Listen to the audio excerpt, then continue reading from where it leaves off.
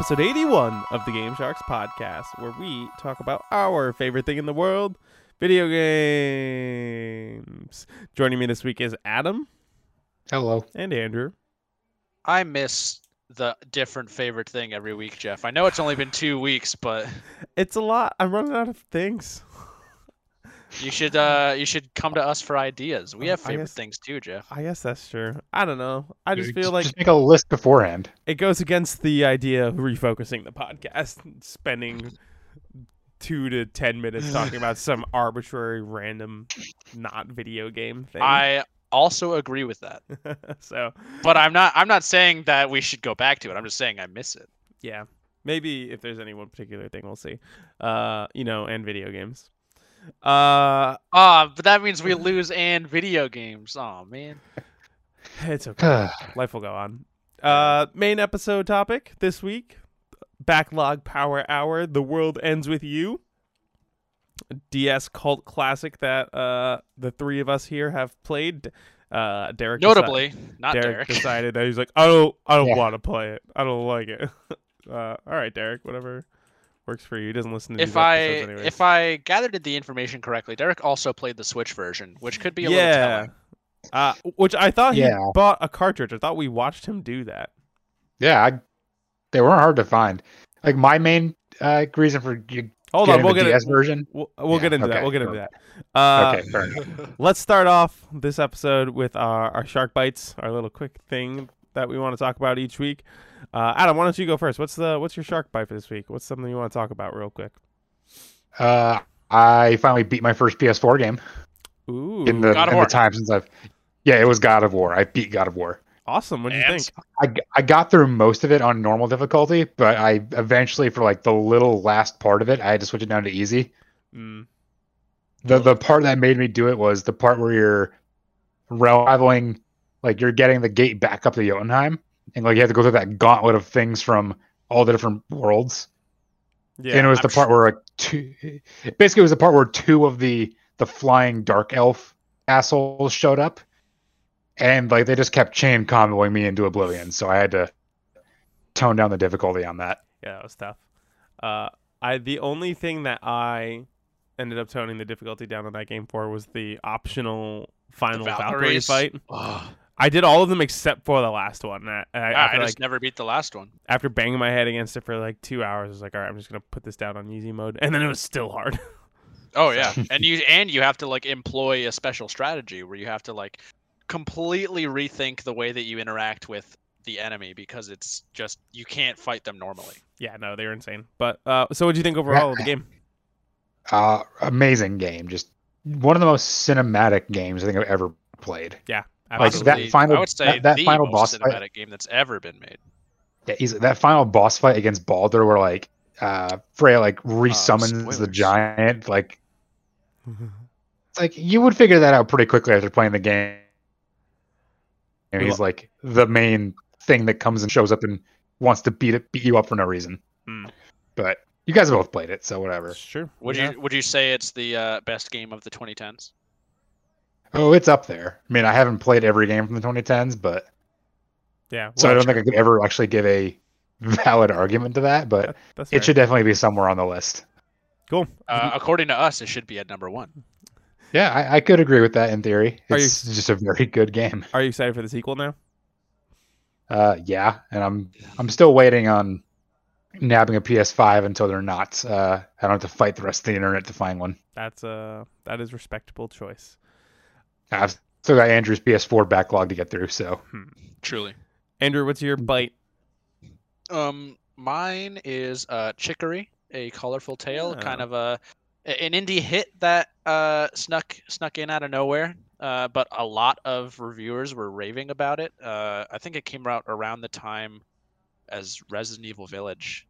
That sounds like right. It's been out for a couple of months, and it's been in the back of my mind for a while. And I knew I wanted to play it, but I didn't really feel motivated to start anything new recently.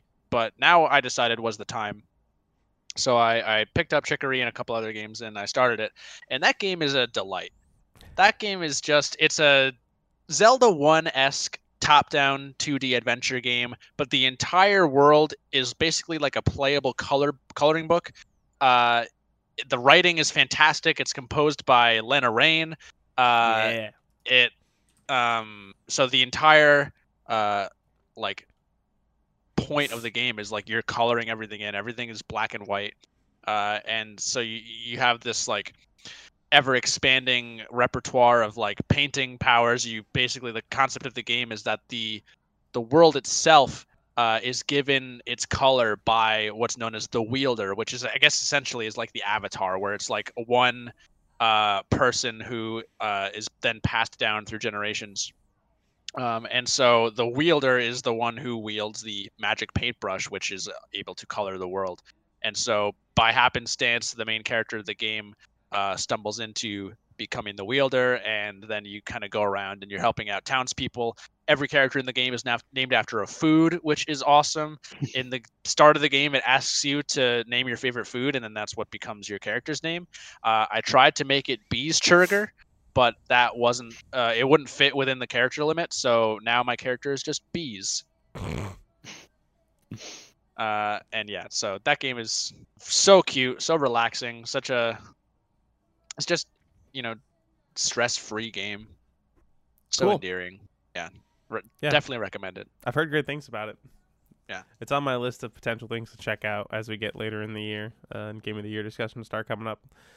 Yeah. My bite that I want to talk about is I decided to play all of the 2D Metroid games before Metroid Dread comes out.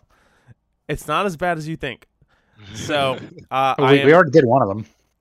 And that's the other thing. I'll probably replay it. So, no Metroid Primes, and I'm only playing the remakes for 1 and 2. So, Metroid Zero Mission, which is a remake of Metroid.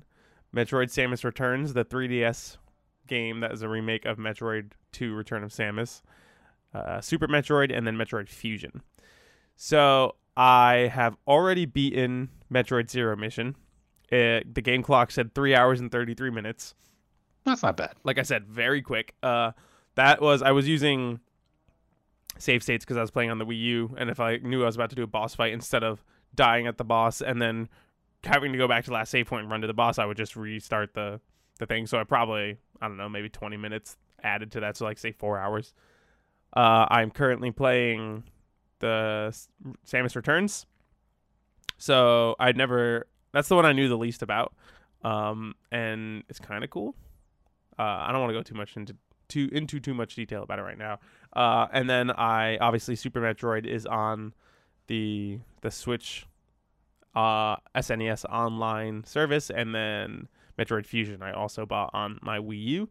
So I think it's very achievable. If anyone wants to do this with me, we could do an episode about it around when Metroid Dread is going to come out, just ranking and talking about Andrew's hands up. I may. Yeah. I might. It's October, right? That Dread comes out? Yep.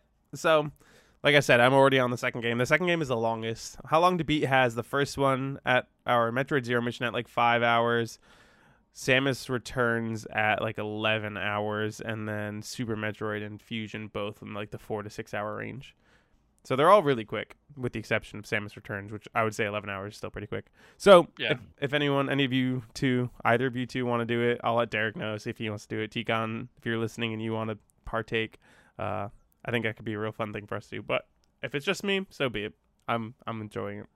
Yeah, I mean, I would have been 100% down if it weren't for the timing being so poor, because I literally just bought like 3 on the shorter side indie games to play, and I am probably not even halfway done with Dark Souls 2, which I think I want to finish it, but it's daunting because it's still so long. Yeah, that's understandable. But yeah, so I'm looking forward to playing through all of those. On the other side, now that Kena has been delayed until September, frees up August, I have even more time. That's true. There you go. All right. Let's talk about why we're here today. It's our Backlog Power Hour episode for the video game. About 23 years ago. The World Ends With You. The World Ends With You was a game developed by Square Enix and Jupiter. It was published by Square Enix and it was released on the Nintendo DS on July 27th, 2007. It's classified as an action role-playing game. this game's kind of a cult classic. I don't think either of you two knew about it until I had brought it up to you. Nope. It's like it was until recently. The reason we're playing it, obviously, the sequel, Neo, or prequel, the Neo, The World Ends With You, came out this past Tuesday. And me being someone who had played this game when he was a kid, looking forward to playing the prequel, I wanted to replay this one in preparation, and at the same time, I was like, oh, I should have them do it as part of the power backlog, because I think it's something you guys could enjoy. So the three of us played through it. Myself and Andrew beat it. Adam, you probably got about 2/3 of the way through before you hit a wall with a boss fight. So you didn't quite finish it. Just couldn't get past it. Did you end up going back and looking at like all the story stuff, or no? Yeah, I looked at the story stuff like to figure out where it was going, because there were like a few unanswered questions. Yeah. Okay. At that point in the game. Cool. So yeah, I guess we'll go around one at a time, kind of give our overall thoughts, like we usually do, and then we'll just kind of let the conversation develop from there and get deeper. Adam, what are your kind of initial thoughts on this game, overall thoughts on The World Ends With You? So it did take me a while to get into it. Yeah. Because it's very unique in that sense. It's got a very strange control scheme, how everything is purely touchscreen. Not everything, but a lot of it. Well, yeah, not everything. So for those who don't know, it splits you like you have your main character and your partner with another character who takes up the top screen. That character you can control with button motions, while the bottom screen character is only controlled with touchscreen. Yeah, so that's the big gimmick of the game is the battle system. You're controlling two characters at once, each one on a different screen of the DS, and there's like a back and forth to it and like a flow to it that takes a long time, I think you're right, to really get the feel for. I don't even think I ever really got the hang of like the back and forth, because I was just kind of mashing and it ended up working. Yeah, like whatever works, man. Mm-hmm. But there were times where like I feel like even the top part, like it being so different from the bottom, like there was one particular fight that I had to put the system down for a day because I was just super annoyed by it. It was in the middle of week 2. It was one of those Reaper challenges where like, okay, like fight this noise, but I get to pick your pins, and you get like pins that do nothing. Yeah. Yep. It's like some of them were like they're super weak and they don't do anything. Like literally, the problem with that was each pin is activated differently, and I could not figure out how to actually activate them. Yeah, if you hadn't had them before, I did that. I only like did the fight on the top screen for those, and just but the problem I had with that fight is like you had Joshua at that point. Oh, and what? We lost you for a second. Keep going. Like the point is, like I had Joshua at that point, but for like the first 10 attempts on it, he just got stun locked to the point where like he could not do anything. Yeah, that'll happen. Because you need to button commands for him to do something. Mm-hmm. So I get to the entire point with Neku being useless and getting stun locked out of doing anything with Joshua. So it seemed like, honestly, for a split second there, I thought I can't get past this. Like there's no way out of this. All right, let's roll it back. We're getting kind of into the weeds. We're dropping character names and like specific mechanics. This is more just overall. Fair. We should have Adam go last. We should have Adam. Probably should. Yeah, I go down the rabbit hole way too quickly. Anyways, so I'll say, okay, just to keep it vague, the battle system took a while to get used to. The story was really interesting at a certain point once you got enough details. Like it starts off super vague, but the more you get into the story, the more you kind of want to know. So like, yeah, I don't remember when, but it did. Okay, now I need to know what happens. Like, but my main complaint was ultimately my major complaints are the battle system felt a little too weird for me, and like the story was a bit of a slow start in my opinion. All right, it took a while before I was actually kind of hooked. Andrew, what were your thoughts overall? Yeah, so I somewhat agree with Adam. I found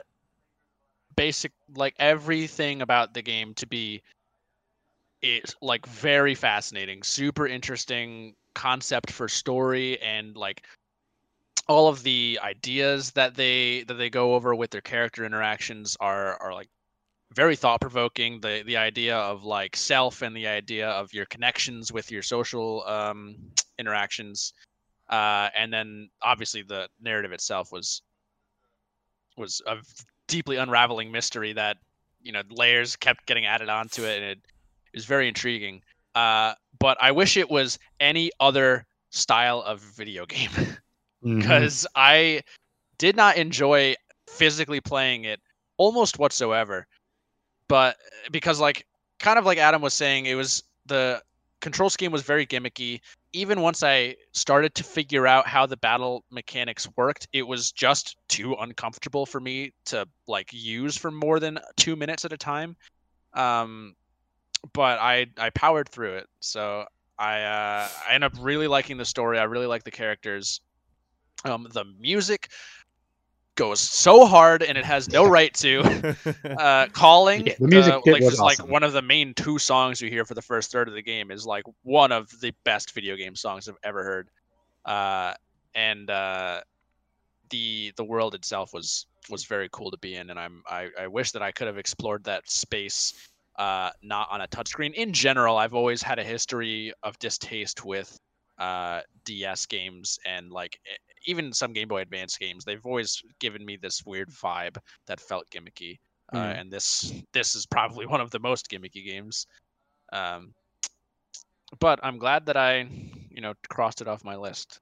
Yeah, so. Worth playing. I got a question. Did either of you two have issues with the touchscreen being unresponsive at points? No. Doing it wasn't. Nope. It might just be my system then, because I had issues where sometimes I thought I was doing something and just wouldn't do it. It took me probably a solid 2 hours to get to the point of moving around the battlefield. I will say, that is I don't know about you guys. I played it on a 3DS, and using the circle pad was a bad idea. That did not feel natural at all. Yeah. Oh no! Especially during combat, you need to use the D-pad.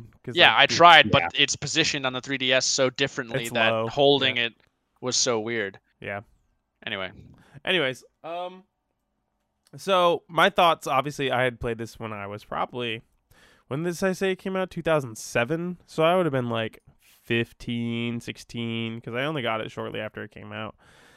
And I remember really liking it back then. And I was playing through this time, and I had mostly forgotten about the story. I remembered some of the big key points that happened, but for the most part, a lot of it was re-experiencing it, which was cool. I think the number one way to describe this game is cool as hell. It's it gives me similar vibes that Persona 5 gives me, where, like you were saying, Andrew, the world, the characters, the storytelling, the music, the themes, all of it is just it's so interesting and so cool and so well done. It shares a lot of similarities to Persona 5 in that manner, where it takes place in Shibuya, and you're a Japanese teenager, and just kind of running around the city doing things, and Japanese culture or pop culture plays an important role in this game, and what people think of you is an important thing in this game. So yeah, I thought it's very, very cool game. That being said, playing through it this time, there's a lot of issues with this game, a lot of broken or boring mechanics, but it's not bad enough for me to not have wanted to go through it all and experience the story and learn about the characters in the world more. I guess we can go deeper into some of the stuff. I guess let's start with story. So basically, you are playing as this kid. His name is Neku. He wakes up at the beginning of the game in the Scramble crossing of in Shibuya. It's a very famous street. I'm sure everyone has seen pictures of it. It's just massive crosswalk in Shibuya. And he just kind of wakes up. He's lying on the ground there, and he realizes that no one can see or hear him. And you're like, what is going on? And then this girl comes out of nowhere and says, make a bond with me. And he's like, what is going on? And there's these weird frogs attacking them and stuff. It's super weird. Anyways, long story short, you find out that he is dead, and he's playing in a game called the Reaper's Games. And basically he has to survive and complete missions, from these Reapers, which are basically if you watch the anime, they did an anime of this recently, Shin Megami, right? No, what's the word? What's the Shinigami? That's what it is. Yeah, because it's the same as in Bleach, Death Note. Yeah, and Bleach. Yeah, so basically Japanese demons, Reapers. They're giving you missions. You have to survive for a week, and if you do, you have the chance to come back to life. That's kind of what's going on, and that no one, and it's It's called the Underground, and it's layered on top of, I think, the RG Real Ground. Yep. Is what, and it's like, is this very weird JRPG story shit. Yeah, like it like most JRPGs invents its own like conceptual world and like expects you to stick with it and just believe it, you know? Yeah. Yeah, like these are the rules, just run with it. Yeah, it was pretty bonkers. But basically, Neku doesn't trust people. He can't remember anything. He has amnesia. You play through the week. You meet a bunch of characters. You meet Beat and Rhyme, who are 2 other players playing in the game. You get to the end of the week. Let's see. Neku and Shiki end up winning the week, but it turns out it's also worth noting that the only 2 people left at the end of the week. Yeah, that's not true. Well, Beat is the other one. Beat left. was there. Because true, but for other reasons. Because it's also worth noting that through this entire time, the Reapers are actively trying to get rid of the players as well. Yeah, they're summoning. The main enemies are called, or like fodder enemies are called Noise. They're usually some sort of stylized animal like frogs or wolves or bats or bears, and kangaroos. I think there's a kangaroo enemy. And basically the Reapers are controlling the Noise to try to fight you and whatnot. I don't want to go too crazy into the story. I just want to kind of hit the big beats because we always end up finding ourselves falling into this trap of just talking in depth about the entirety of the story. Yep. True. And then being like, okay, that's a good episode. Yeah. So you get to the end of week 1 and only one of you comes back to life, turns out. And also you found out that everyone has to pay a price or a cost to enter the game. So that's why Neku had no memory, because his memory was his entry fee. Shiki comes back to life. Neku's like, all right, I'll play the game again. Because apparently you can do that. And his entry fee this time is Shiki. Whoa! Because he made a friend. Yeah, and his whole thing is, I don't have friends, but now I have a friend. Yeah, he's just... Yeah, it's like ultimate dick move. She just so happened to, at that moment, be the thing that he valued the most. Yes. And also, Beat chose to become a Reaper, this other character. Yep. He's like another main character. After his Important partner to mention that during the first week, around day 6, I believe, Rhyme, Beat's partner, was erased. Yes, who you find out is actually his sister, which I forgot that was supposed to be a secret. It's pretty obvious. They wear pretty obvious. They look similar. They wear like the same style of clothing. Their names are Beat and Rhyme. Yes. So Neku starts the game again in week 2. Then all of a sudden, some random person bonds to him, and he has no idea what's going on. It's this random kid named Joshua. Yeah, this fucking prick. Yeah, Joshua's kind of a tool. He's very full of himself, very cocky. He seems like he's very frail, though. And you kind of fight through that week with Joshua, and he's super mysterious. Also, there's a lot of like mystery in this game. Like every player in the game has a player pin, but for some reason Neku has 2 player pins, and he doesn't know why. And Joshua doesn't have a player pin, and he doesn't know why. Yeah, there's a lot of hints and little stones that they drop down for you that really don't resolve until the end of the game, final hours of the game, final minutes. Yeah, but when eventually everything makes sense, and when it does, you're just like, whoa. I wouldn't say it makes sense like necessarily, but it is explained to you. It is explained to you. So yeah, he basically goes through the week not like really trusting Joshua. He's up to some shady stuff. He's making phone calls to people, and he's like, "Who are you talking to? We're dead." He also gets this series of flashbacks involving Joshua, which he seems to recall being from when he was alive, and those flashbacks involve him watching Joshua kill him. Shoot him with a gun. But then he's not sure if Joshua killed him because it shows another person behind Neku that Joshua may or may not have been shooting at. But then, basically, the flashback gets longer, and eventually Neku deduces, "No, you killed me." That's not so. Yeah. Well, at the end of week 2, he deduces that, oh, Joshua didn't kill me. He was actually trying to save me from this other guy who killed me. Minamimoto, who is one of the greatest villains in all of video games. He's Sokotoa. Just spouting cosine tangent, you know? He's so Zeta slow. Are you Zeta slow, Joe? He just shouts insane math terms, and it's incredible.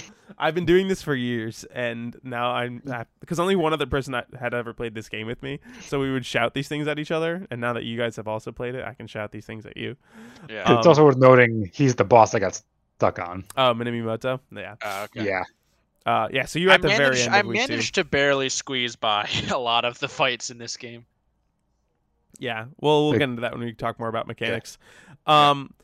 So Joshua ends up sacrificing himself because Minamimoto blows himself up, and then Neku wins the game again. But why doesn't he come back to life at the end of the second week?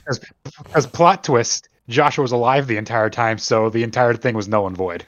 Oh, that's what it was. You find out that Joshua broke the rules. Yeah, Joshua was never he broke dead. the rules, so he could just guess what? You didn't technically win. Yeah, he could just see the Reapers and the game happening for some reason. Just like Mr. Hanekoma, who is a character that you have interacted with throughout the entirety of this game so far. He's kind of been like the mentor character for a lot of the players.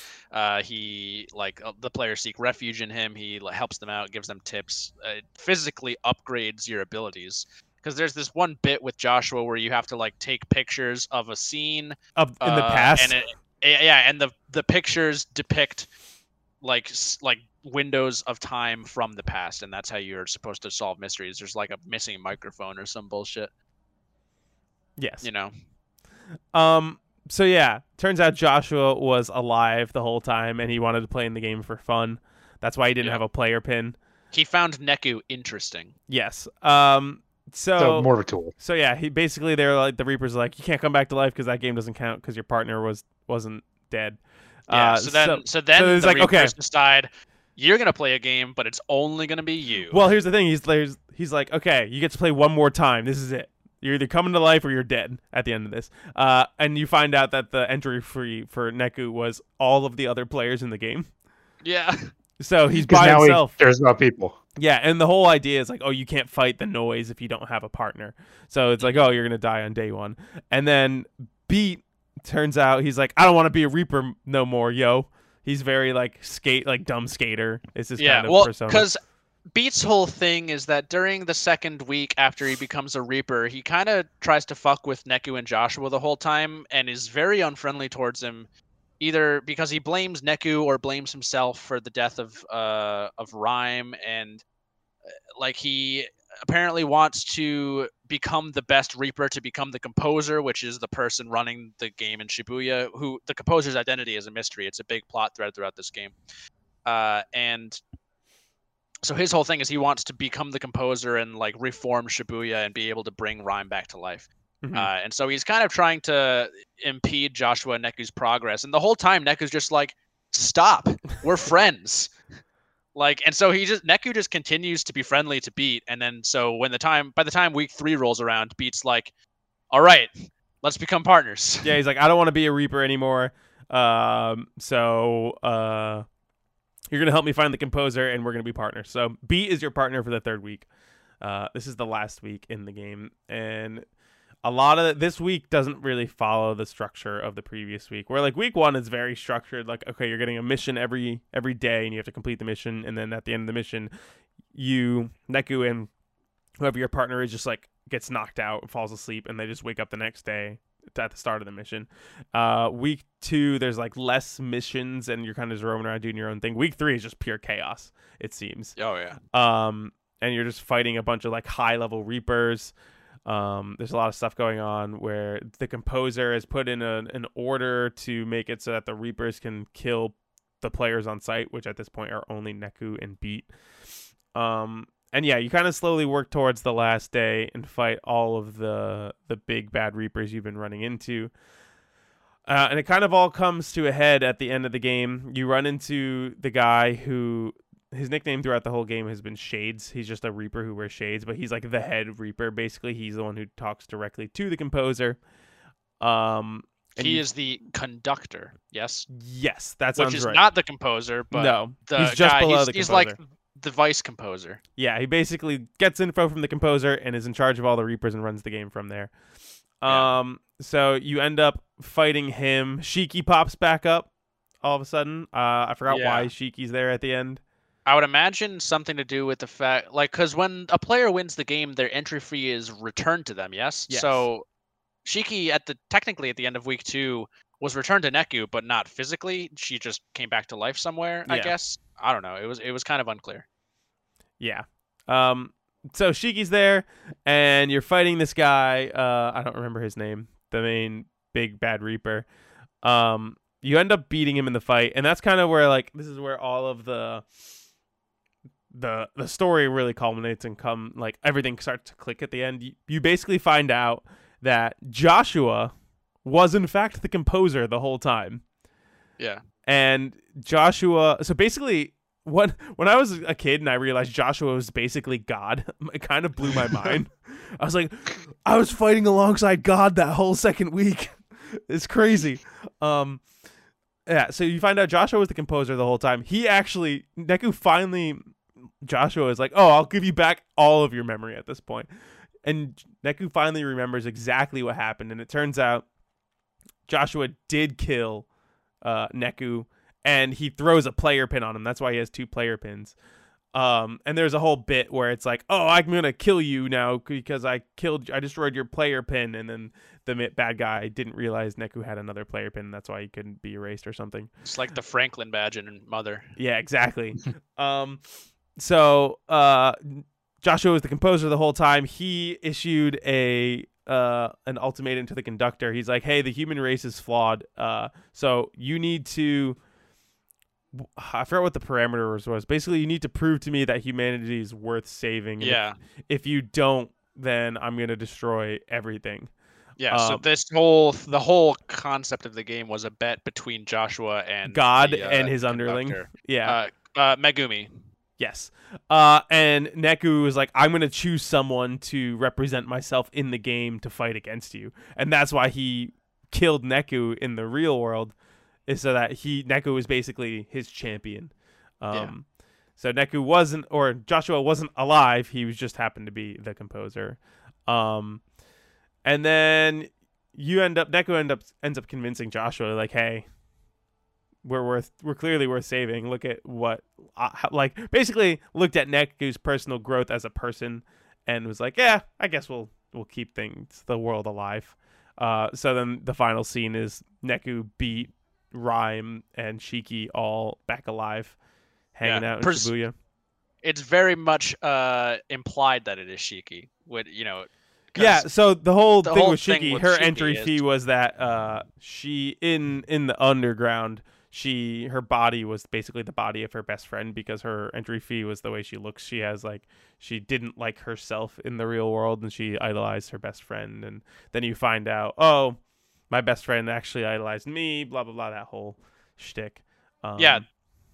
And that's the thing that really struck me about this game, is the amount that it deals with. Derek, get the fuck out of here. Derek. Well, Derek's here. We'll see if he ends up saying anything. All right. Anyway, I didn't know why he didn't like it. Hi, Derek. Hi, Derek. Welcome to the Game Sharks podcast. What brings you here tonight? Did you want to come talk about why you didn't like The World Ends With You? I was more curious in just hearing what you guys had to say about it. And you're just bored? Well, I just finished. I was in a meeting. I would have joined earlier, but I thought you were gonna say, "Oh, I just finished The World Ends With You." I thought he was gonna say, "I great. just finished dinner." Oh yeah. I thought he was I gonna figured I'd read come it. listen to a podcast. Anyway, as I was saying, part of the thing that really struck me about this game is the amount that it deals with, just personal problems, personal mental problems. Not to say mental disease, but self-perception, self-esteem, your relationships with others, the coolest part about the game for me probably was the way that they integrated the title, because when things have vague titles, The World Ends With You. Yeah, so things will have vague titles, whether it's a song or Final Fantasy. yeah, or a movie or something. So The World Ends With You is actually a quoted phrase that Hanekoma says during the game, where he is explaining to Neko that his perception of the world ends at himself. So unless he expands his view on world and expands his social outreach, then his like outward view will always just be selfish and himself. And Yes. so like, which hearing him say that, I think they say it twice in the game at say it at another point. I think Joshua says it to him at some point, but it's like giving the title a meaning like that, I feel like it's something super rare that you don't see in games anymore. It was really cool. It's like a lot of the times they'll say the name of a thing, and like I don't know if you're familiar with Family Guy. I used to watch a lot of Family Guy when I was younger, but there's like the Family Guy bit where anytime like someone would say the name of something, like if you're watching a movie and they say the name of the movie, it's like roll credits, and then it's like the end of like an action show. Like I didn't know that was a Family Guy thing, but that is something that I just do in real life. Yeah. So the roll credits, I think it originated in Family Guy, or that's where I first started seeing people do it. But like, you didn't feel that here. A lot of the times you hear the name of the thing in the thing, and you're like, oh, there's the name of the thing. But here it's like, oh wow, that's cool. Which you don't get that. What are we, some kind of Suicide Squad? Exactly, and you're just like, oh my God, no. Yeah, it didn't feel forced in this game. It felt like it just played into the dialogue. No, yeah, and I think it's like it ties together the game's theme so well because, like the story of the game and like a lot of the plot threads at play there, the title itself is vague and mysterious, and it makes you want to know what is with this title, what is going on here. You know, this game plays with your expectations and like kind of tantalizes you so well. Yeah, I think it does a great job with the drip feed, like, of the mystery of this game. There was never a point where I felt like there was too much that I didn't know and it was a deterrent, and there also wasn't a point where I didn't feel interested. I constantly wanted to keep going to learn a little bit more. Each day in the game, I was learning more about the characters in the world, and it was exciting to me. I think it did a really great job with its pacing, story-wise, of introducing mystery and being like, wait, who killed Neku? Wait, Joshua killed Neku? Wait, no, it wasn't Joshua that killed Neku? Yeah, there's every day of the game, there is some development between either the larger narrative or some personal development between Neku and his partner, or Neku and another secondary character. Yeah. So there's constantly growth. There's constantly like something, you're learning more information as you go. It's very well paced. I think for the story as a whole, I would A+ on the story of this game. Is really cool. The story, it definitely carries sticks the with you. Yes. So I guess this allows us to kind of transition. Let's start talking about mechanics. Let's start with the battle system, which is kind of like the big thing that you hear about this game, how it's such a unique battle system you don't see anywhere else. We talked about it briefly. Unique is a good word. Yeah. Unique is a very accurate word. So like when I was 16 playing this for the first time, I remember like enjoying it quite a bit and thinking it was pretty cool at the time. Going back to it now, I wasn't nearly as much of a fan. Adam, you had mentioned mashing, and I did a lot of mashing. Oh yeah, me too. Yeah, just like whatever works, man. Yeah. So basically, Neku is on the bottom screen, and you control him with the stylus, and you equipped pins to Neku, and these pins are basically magic in some fashion. You can get like a fire one where if you just draw lines, it'll make fire. Yeah. There's like, as we mentioned previously, every pin is activated through a different command of the stylus. And you can't have two pins with the same command. Is that true? Yeah, so you can't have two of the drag items things because they conflict with each other. Yeah, so there's a pin where if you slash through Neku, you do something. There's a pin if you slash through an enemy, you do something. There's a pin where if you just hold your stylus down on the pad and roll it around, drag it around, then it like creates fire or something. The one that I used primarily was the icicle one, where you draw lines vertically from the ground. Mm-hmm. And so, like Adam was saying, there's a lot of, Well, hold on. That's only half of the game. The other half of the battle system is your partner on the top screen, and each of the three partners are trying to accomplish different things. But each of them, in some fashion, uses the D-pad. Yeah, so you're using the D-pad, you're using the A, B, X, Y buttons if you're left-handed, but for right-handers, you're using the D-pad with your left hand and holding the stylus with your right. And you'd basically start by... The enemies would appear on both screens, but only Neku would be on the bottom and only your partner would be on the top. And you'd hit, like, say the enemies were to the right, you'd hit the right arrow. And let's start with Shiki. Shiki would have shapes at the end of like a chain of arrows. So you could either just like hit right a bunch of times, or you can hit right twice and then up and then keep going right and stuff. And basically she had 3 tarot cards. She had a triangle, she had a circle, and she had squiggly lines. And at the top there was like a meter, and if you hang on. So there's 3 cards at the top, and they were face down. This is for Shiki. They're face down cards.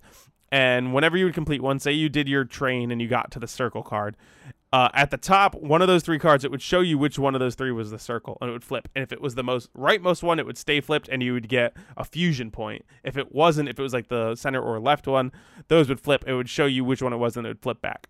And once you got a certain amount of fusion points, you could do like a joint move between the 2. It'd be like take up both screens and be this big flashy move. So they escalated in difficulty as you got new partners. Shiki was really easy. You're just basically matching shapes. Joshua's had to do with math. It would show a number at the top, and it would be like 9, and then there would be a down arrow, an up arrow, or an equal sign. And then when you started doing attacks, you would see 3 cards with numbers on them, and you had to, okay, I need this number to be lower than a 9. So you'd go, if you got it, you got a fusion point. If not, it'd go on to the next thing. And then for beats, it had to do with the suits of cards. And his was stupid. Yeah, his was the most confusing, because at first I thought it was just like as many as you could get of the same suit. So I thought if I have 4 connecting spades, I'll get 4 fusion points. That is not how it worked. It had to do with how many pairs you had connecting. So basically, you get to the end. First time I learned that, I thought it was really? the other way. Yeah. No, it has to do with how many individual pairs you have. So basically, you get down to the end, and there would be 2 things, and of some random combination, and then it would move up to the top, and then they would stay at the top until you got a skull card. But like once you got the skull card, you would get fusion stars based on how many pairs you had next to each other, and the cursor would just like kind of go in random spots. It was dumb. I did not like it. I did not like beats. Joshua's was probably my favorite, followed by Shiki. Just because Joshua, I felt like there was the perfect amount of complexity, where it's like Shiki's I could pay attention to very easily and get like the shapes correctly. Joshua's needed a little bit of thought, which was nice, and then beats was like, I'm just not even paying attention to this. So like what you were saying, Adam, I found myself just a lot of the times just matching, just continuously hitting right or left. That's it. To get through the fights, and then using cycling the main through with Neku's it was pins. the fact that like the main issue I had with it is like on its own this would be a fine system. I think like I didn't like having to like look at 2 different characters that are doing 2 completely different things at the same time. I think it's made worse by the fact that they share a health bar. They do share a health bar. I didn't find the health bar thing a problem. The thing that bothered me about the cool thing is if Shiki on the top screen is going down, she'll go down past the halfway mark and meet Neku. It's not like she gets to like hurt. Yeah, it would have been bad if one of them died, they both died. I think the fact that they shared a health pool was nice. Yeah. The thing that bothered me wasn't necessarily the fact that you're looking at 2 screens. It's the fact that the amount of like busyness on those screens is much too high for something like this to work, because like you have to pay attention to both of your characters' positioning. With the top character, every like card that's there and what the combo paths are and what your requirements are, especially with Joshua, who needed the numbers to be higher even or lower than whatever the cards were. So it's like I didn't have time or brain power to look at the cards presented to me and determine in my head, okay, is this higher? Is this lower? What buttons do I hit? I'm just smashing stuff, And then eventually like, I got enough fusion stars to do my team attack. At least like with Shiki, it was a little different because there were only ever 3 options, and it was just a variation of those 3 choices. So it was a little bit easier for me to actually like intentionally get combos. Yes. But the other 2, I was just like, nope, I'm just gonna hit right the whole time. So you did unlock other things with the characters, like Joshua. Eventually, you unlock it. So if you hit up before you start your combo or start your path, you do bonus damage, and if you hit back when someone's about to attack you, you'll block. Stuff like that. So like I feel like that is important, and they don't really express how important that is, and often you just find yourself mashing. But there was a fight I was super stuck on and could not beat. It was when the pink hair and orange haired Reapers were in like their mean form or whatever. It's like I cannot beat them. Guild? Yeah, they just keep killing me. It's because I needed to start blocking with Joshua on the top, or maybe it was Beat at that point. I don't remember. But yeah, busy, noisy is very accurate. There's just so much going on that it can be And very thematically appropriate. Yeah, it was very overwhelming, and I did find myself just mashing quite a bit in the end. So I feel like I eventually learned that there's an option in the settings to just have the top screen character just autoplay. Yeah, which they will do on their own after a couple seconds. But they're bad. Yeah, they won't ever get you fusion stars. They'll do like if you just mash, if you just didn't even think about it, and you just kept mashing the right button, you'd do way more damage than if they did auto. Because like you could mash and have it just be like attack, attack, attack, attack, attack, whereas they would be like attack, attack, attack. So, yeah, I feel like the idea is there, but a lot of it was lost. Also, like you were saying, Andrew, just like ergonomically, it is not an easy game to play. Especially because my hands and my wrists are like they're fucked up or something. Like it hurt a lot sometimes for me to physically play this game. Yeah. So yeah, the battle system, yeah, not great. Cool idea, not super well executed. I had some of the partners work better than the others. Like I personally think Joshua is a sweet spot, and Shiki is a good introduction. But then by the time you get to Beat, you're like, this is dumb. I'm not paying attention. Derek, you played on the Switch for what you did play, yeah? Yes, I did. Yeah, what happened to that? I thought you were gonna buy a DS cartridge. I did not feel like, because everyone I found, it didn't seem like it was going to come in for like a month or two. Weird. That's why I ordered the game like months ahead of time. So this was when we like originally were talking about it, and I think like we had planned to, it was like I would have gotten here like 2 weeks ago, and then I think when Adam finally looked, maybe there was like actually ones that came in time. So by then I was like, well, if it's not going to come for a couple months, like I'm just going to buy it on the Switch, and I'll play it on the Switch to be a comparison, whatever. But yeah. So how did it work on the Switch with the battle system? Yeah, that was more so my question. I don't know. Oh God. So yeah, kind of tell the audience what you told us. So so I gave up on the game pretty quickly. How far did I get? I got to day 3 of the first week. And I think the game, well, I guess my main criticism, I think the game is just like way too slow. There's too much, I don't know, nothing grabbed me in the beginning, I guess is the main, like hearing you guys talk about the story now, I'm like, man, like that sounds all really cool. And like, the way everything works, I read like the Wikipedia plot summary, like this sounds like a really cool game eventually. But the beginning was kind of very slow and drawn out. I didn't like the main character, so I was like, you're not supposed invested. to at first. He's a dick. He's a real dick. Oh yeah. It was. They did everything they could, I guess, to make me not invest in this game in the beginning. It's got such good payoff, though. Right, and that's like kind of it's an unfortunate circumstance that I guess eventually I just was like, I have no interest. I never wanted to play the game. I never was like, oh, I should play The World Ends With You. I should play it. I was just like, oh, I'll play something else instead. Like I don't feel like playing. So I didn't even bother with the Joy-Con controls, and I just used like touchscreen. So it's still on the touchscreen, but both characters are on the one screen, and there was something. So you still do like the swipes and taps and everything's directional to like move around. That's still all there, but I don't think you could control the other character, like at all. It wasn't as like hearing you guys talk about like, oh yeah, you use the D-pad to do these actions or whatever. Like there was, I think, if you pressed their like bubble, you could like do stuff with that. Like they would do like combos with you or stuff, but it never got. And I don't know if I didn't get far enough into the game. Like, do you start doing that D-pad stuff right away with Shiki? Yeah. Yeah. It's like the entire concept. They like completely, that part of the game just like doesn't exist. Which is why initially I said you guys should play this on the DS because it's a very different game. Yeah, and that makes sense.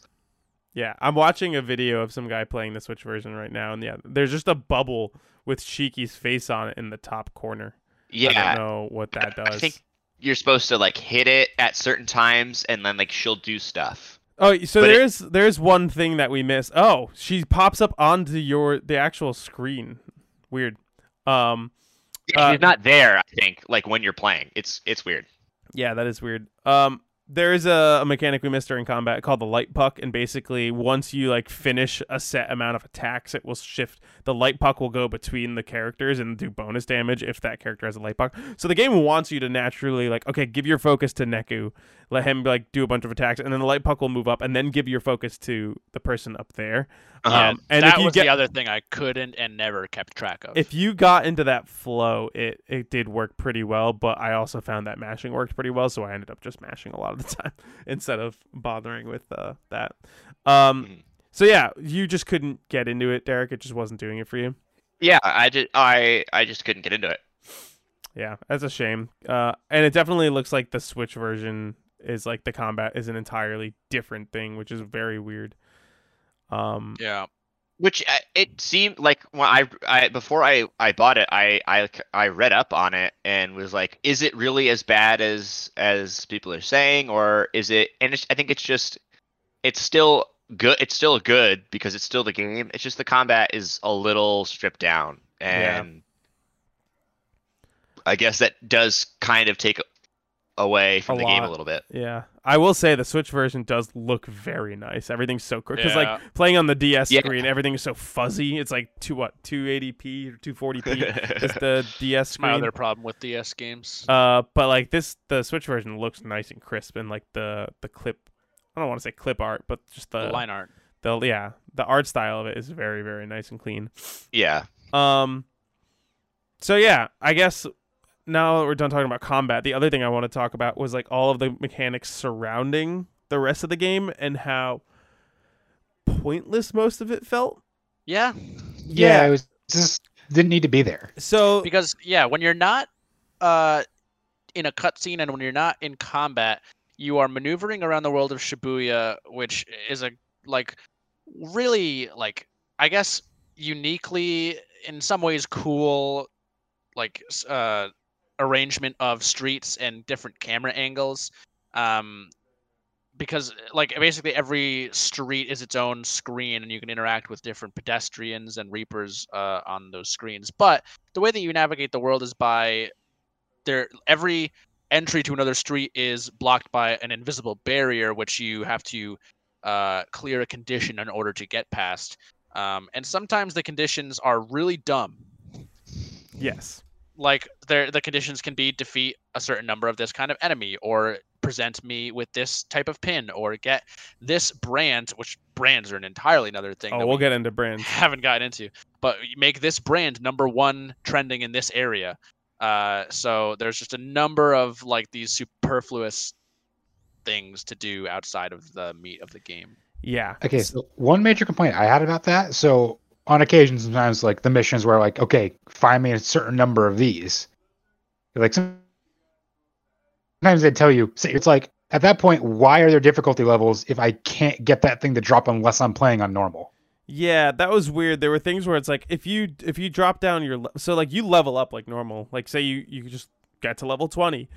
On the main menu, you can drop your level from level 20 to whatever, all the way down to 1, and you're more likely to get better rewards if you drop your level down manually, which is important for unlock. If someone's hey, I need you to bring me this pin, you get this pin by fighting this guy, you're going to want to drop your level down by a good amount to make sure that they drop the thing that you're trying to get. Yeah, there was one pin that I needed to get that I must have grinded those stupid multiplying jellyfish for 2 or 3 hours just to try and get this one stupid pin before I found out that I couldn't even get it on the difficulty I was on. And then once I dropped my level down, I got 7 pins in one battle. Yep. I was like, come on, man. Yeah, that'll happen. So I guess we mentioned it. Let's talk about brands. So this whole game is built around a brand system. I think there's like 10 to 12 brands. And it involves pins and clothing, which is your armor. And basically each individual screen is a district. And each district has a chart of like the top brands in Shibuya. And if you're wearing like one of the top 3 brands, you will get your clothing has brands and your pins have brands. Yeah, you'll get like you'll do bonus damage, or like your clothing will get bonus stats. But if you're wearing like one of the 2 least popular brands, you will do like half damage, or like your armor will be half as good. And it felt, if it's a cool idea that wasn't executed, because I never paid attention to it once. The only time I ever paid attention to it was if a Reaper was like, oh yeah, you need to have this brand be number 1 to pass this wall. Other than that, I did not pay attention to it whatsoever. Yeah, at a certain point, it was just too much to keep track of. Like, I'm not going to, like, every time I enter an area, I don't want to worry about switching out the gear I have on just because it'll provide me, like, slightly better stats. Yeah. Especially because I feel that this concept and a couple others are kind of glossed over in the beginning of the game, and then they don't really come up until much, much later. So, like, I've already played the game for 5 to 10 hours by the time I'm required to know this information. So then I'm like, well, should I have known this the whole time? Because they expect me to use this to my advantage, and I just have no idea that this is even a thing. Yeah. Like, I rarely even went into shops because, like, I really didn't understand the shop or equipment system. It was it was really hard to get my head around. You had 4 equipment slots, but you couldn't equip more than one item of a particular type. So, like, you couldn't equip more than 1 pair of pants or more than 1 shirt. It was on pants, each shirt, individual character. Head, and accessory, I think, were the 4. Yeah, and accessory is like a whole lot of whatever things. Yeah. So yeah, the brands felt really dumb and pointless. I want to talk about pin evolution because it's something I never understood when I was younger, and I actually did research this time around to try to figure it out, and it's dumb. So, you know how sometimes you'll like level a pin up and it will evolve into a new, stronger pin? And it basically does the same action, it's just got higher stats. But sometimes you'll level up all the way and it'll say max, and on the bottom it will still say, this pin can evolve. So I looked into it, and pins can evolve in 3 different ways. There are certain pins that only evolve by getting PP, which is like the pinpoint. I don't know what it stands for. You get basically pin experience, we'll call it that. Some of them evolve by getting pin experience from doing battles. Some of them only evolve by getting pin experience for having the game in rest mode. So I don't know if you noticed, but when you put the game, like if you save and quit and then you came back, your pins got experience. Which by itself I thought was really cool for a DS game. It's a cool idea, yeah. And it caps out at 7 days, and each day, like if you go a full day, you get a lot, and then it's like a little bit less and less and less until you get to 7 days, and then it's like almost nothing on the 7th day. But there are pins that can only evolve if you do that, and then there are pins that can only evolve if you use the social features built into the game, which is like connecting to someone else and doing... I have a question for you, Jeff. Yeah. There are social features in this game? Exactly. So they were... And like, obviously, you can't do that because no one's playing this game anymore. So there were pins that I just couldn't evolve because I couldn't use these social features. So I only picked out pins I could either evolve by doing battle, or I would close my system, put the calendar ahead 7 days, open it up, get experience. And it took me like 20 minutes of doing that to evolve some of the pins, which I could only imagine how long it would take to do that without actually cheating the system. And then on top of that, if you get too much of the experience from doing battles, then those pins just won't evolve. Wow. Yeah, so it's just like and a very when was that ever system. Explained? Never. Yeah, never say and it doesn't tell you what pins need what type. So it's just trial and error if you don't look it up. So yeah, all of that was very poorly done. Yeah, I noticed that some of my pins did evolve. I never questioned why it did or didn't. If a certain pin got reached the max and didn't evolve, I didn't even know that there was somewhere on the screen that said it can evolve, because there's just so much information always presented to you at any given time that, like, even navigating the menus, while the menu song slaps, I had such a hard time like actually getting through it. Yeah. So I don't know. It's like there are so many cool like mechanics with cool potential here that it feels like just the ball was dropped on them. Like if they explained how the pins evolved, I could have taken the time to like pick and choose ones that I would have liked to use and evolve. And if they evolved in easier means than like having to turn off the system and cheat the clock or like do social games with people who don't like no one plays the game anymore, you know?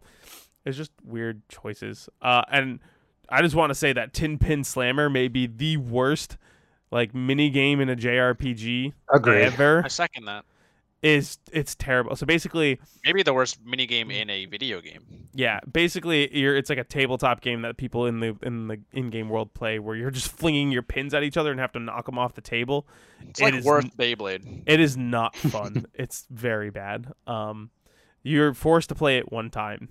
And you have to play it to progress the story. And I think like some of the best pins you can only get by doing a bunch of Tin Pin Slammer.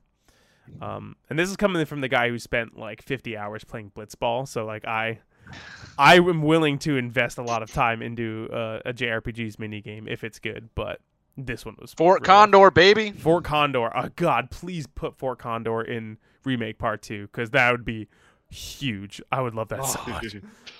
No, they're gonna do it with the Golden Saucer. Also, Derek, you need to play the Final Fantasy VII Remake DLC if you haven't yet, because it does some stuff at the end. I'm playing it right now. Okay, because we're gonna do an episode. Not maybe currently, but I was playing it earlier. Maybe next week. I think Andrew and I are gonna do an episode if you were gonna be ready by then. It's short. It's like 5 hours. I should be. Yeah. Okay.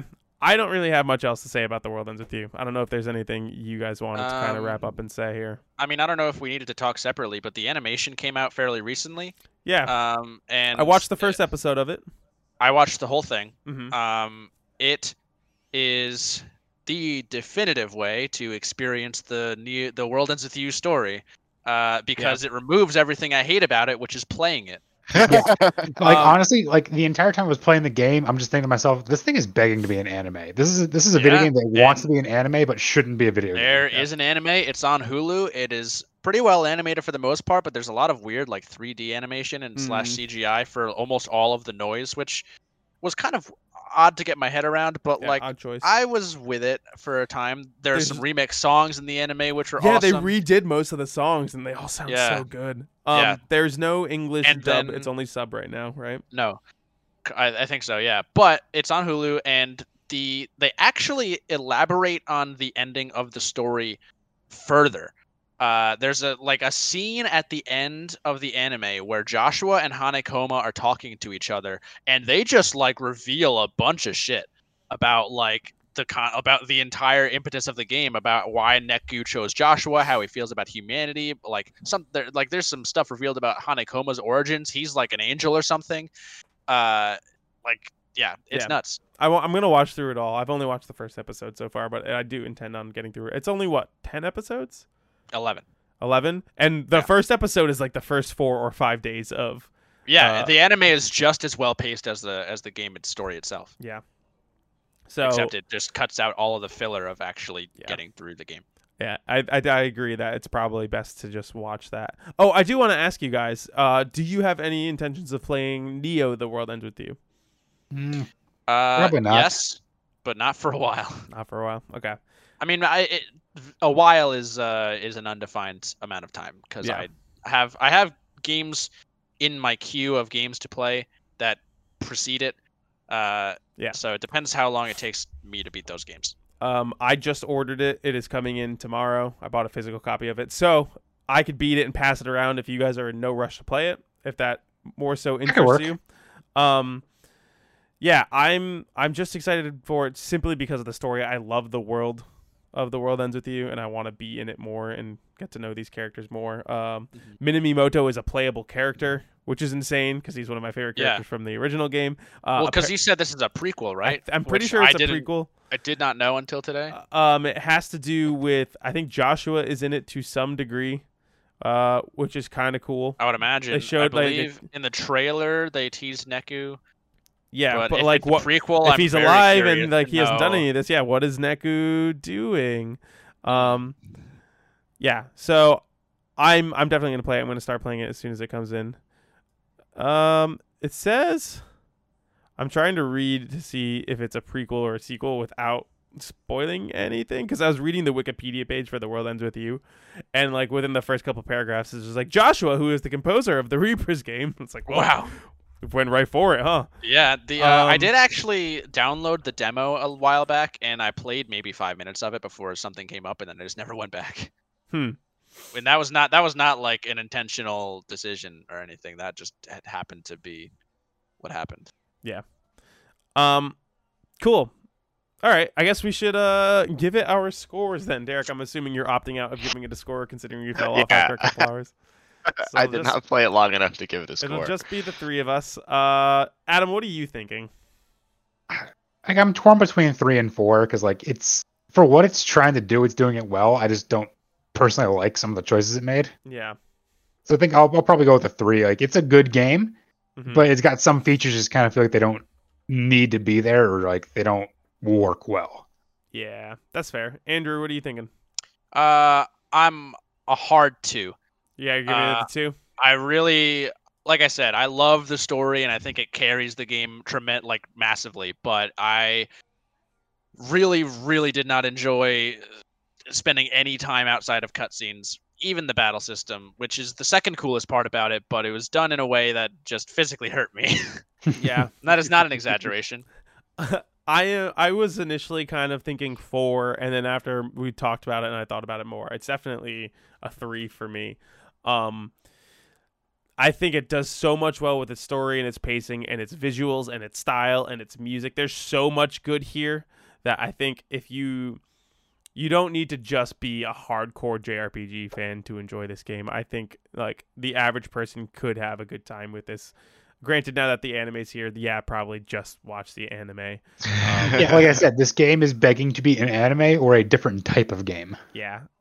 So, Dude, all I'm saying is if they took this world characters, story, and music and just put it in like a traditional JRPG or like a Final Fantasy VII remake JRPG, which then like people are saying Neo: The World Ends With You is like a great modernized version of it, and it's doing something interesting, but not this. And everyone says it's good, but also this got great reviews when it first came out too.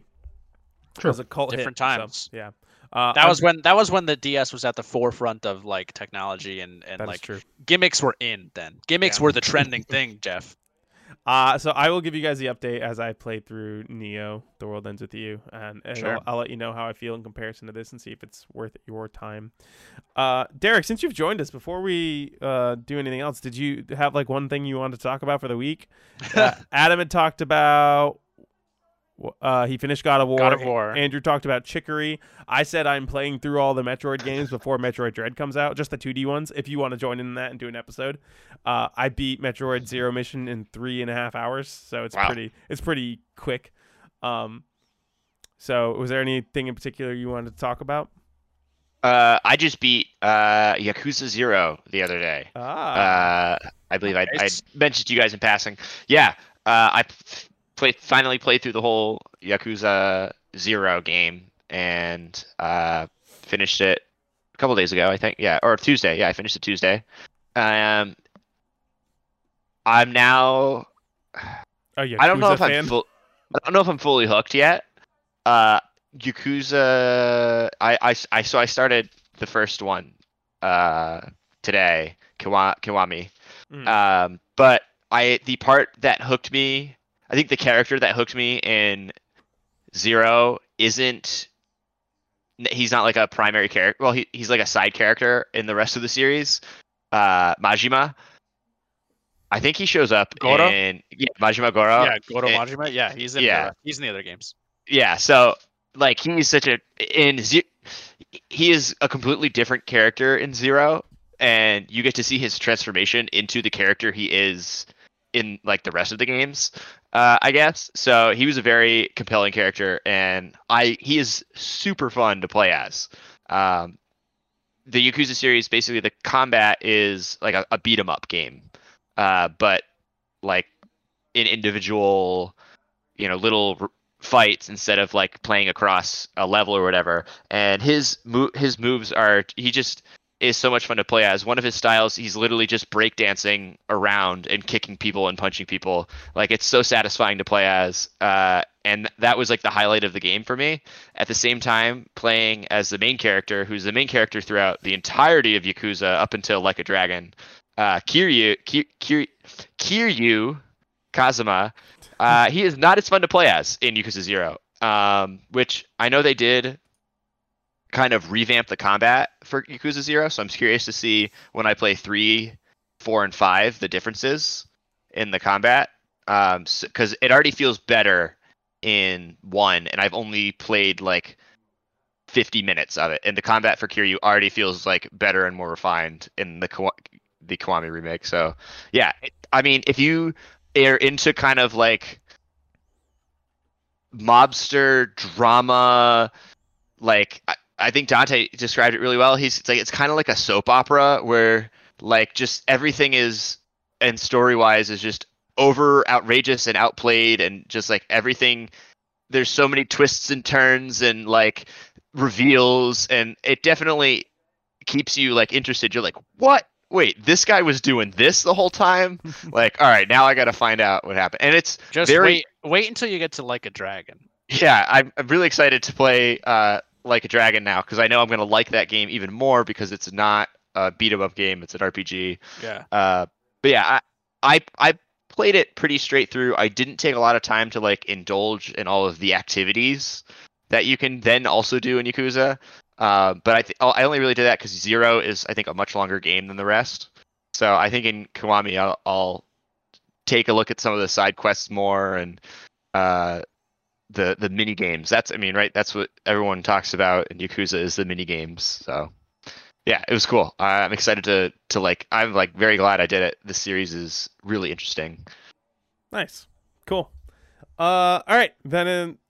I guess it's time to go on to our last thing. No trivia this week. Instead, we are doing a Reaper review. Oh, God. I see what I did there. Uh-huh. Andrew left. Andrew left. And he's going to be back right about now. There he is. So Reaper review is basically like a trivia game within The World Ends With You. It's one of the parameters to get past a wall. So sometimes it's beat all these enemies or bring me this pin, and sometimes it's answer me these questions 3. All right, so here we go. The Reaper review. I can see Andrew reeling from the joke. Derek, feel free to try to answer if you want. Sure. There might be a couple things you might be able to get in here. Question number 1: what is Beat's nickname for Neku? So he never calls him Neku throughout the entire game. He has a nickname for him. What is Beat's nickname for Neku? Derek, we're going to have you go first on all of them. I said headphones. Doesn't he wear headphones? Adam? Phones. Andrew? Phones. I'm gonna give Derek a point. You're close. Close enough for someone who didn't get that far. All right. Question number 2. Who is the Reaper lead singer of the band Death March? What is his name? So he had like a yellow mohawk, kind of. I know what you're talking about. Mm-hmm. The band is called Death March. You do a whole thing where you have to like get his microphone back. What is his name, Derek? Carl. Adam? It was something weird. It's like 3 X's, or I think it was 3 X's. Andrew? I believe it's 777. Yeah, you were close. It's 7. It's 777. I knew it was 3 of something. Andrew gets a point. You were close. You're on the right track. Question number 3. What is the name of Shiki's stuffed cat? She has like a little cat doll. It has a name. She tells you at the very beginning. Derek, you might know this. She tells you right away. What is the name of Shiki's stuffed cat, Derek? Josie. Adam? Was it? I want to say Mr. Mittens for some reason. I was gonna say Mr. Mittens. Yeah, is that your answer, Andrew? Yeah. You guys it's Mr. Mew. It was Mr. something. So you got the Mr. right. I just thought it was funny that we had the same guess. Yeah. Both on I knew it was Mr. something. I got the M right too. Question number 4. What is the name of the ramen shop in the Dogenzaka district? Dogenzaka. I don't have the pronunciation. I'm sorry. Never will. Derek, you're going to go first. What is the name of the ramen shop in Goginzaga? Shikiyama. Adam? It was Ramendan. Andrew? I didn't remember that. I was gonna say Ichiraku, which is from Naruto. Oh, well, Adam is right. It is Ramen Don. Yeah, I didn't remember that at all. Good job, Adam. And question number 5. What brand is the pin Masamune from? I knew you were gonna ask something like this. Hint, it is my favorite of all the brands. Oh God, that doesn't narrow it down whatsoever.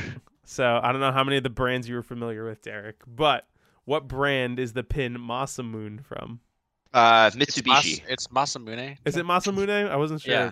So in the Japanese language, every They don't have vowel silent letters. is no, that's correct. They don't have silent letters. Every vowel is pronounced the same every time. A, E, I, U, O. Okay. Did you learn that in your first week of Japanese class? I learned it just from Like being in exposed to the Japanese? language, but That's fair. yes, I learned that. Adam, what is the name of Masamune? I don't remember what the letters Or the stand for, but it's brand. like D, it's like D plus B, D and B. Okay, Andrew, That was gonna be my guess too. I was gonna say DNB. you're gonna say D&B. Yeah, which not outside the game stands for drum and bass. All right, the answer is Jupiter of the Monkey, You're the monkey. which is my favorite brand of all the brands in The World Ends With You. My other guess was gonna be Natural Puppy. Natural Puppy is probably my second favorite band. It's just so dumb, but it has a lot of my favorite pins. All right, so we have a tie at 2 points each. Derek, you're only one behind them. Good job, buddy. Not bad, man. Yeah, Nice. that was pretty close. All right, and Adam and Andrew, the tiebreaker question: how many total pins are in the game? Oh God. Evolutions count as individual pins. Oh God. 100. Adam, 120. it is 323. Jesus Christ. What? Yeah. Jeez. That's too many considering I only used 4 of them. Yeah. Right, I used Way too like many. 6 for the whole game. All right, Adam is the winner. Speaking of, Oh my I don't God, know. I won. I don't remember if there was ever a way explained to you, but there are 6 pin slots and I never unlocked the last 2. I got how do you- 5. I didn't get the last one.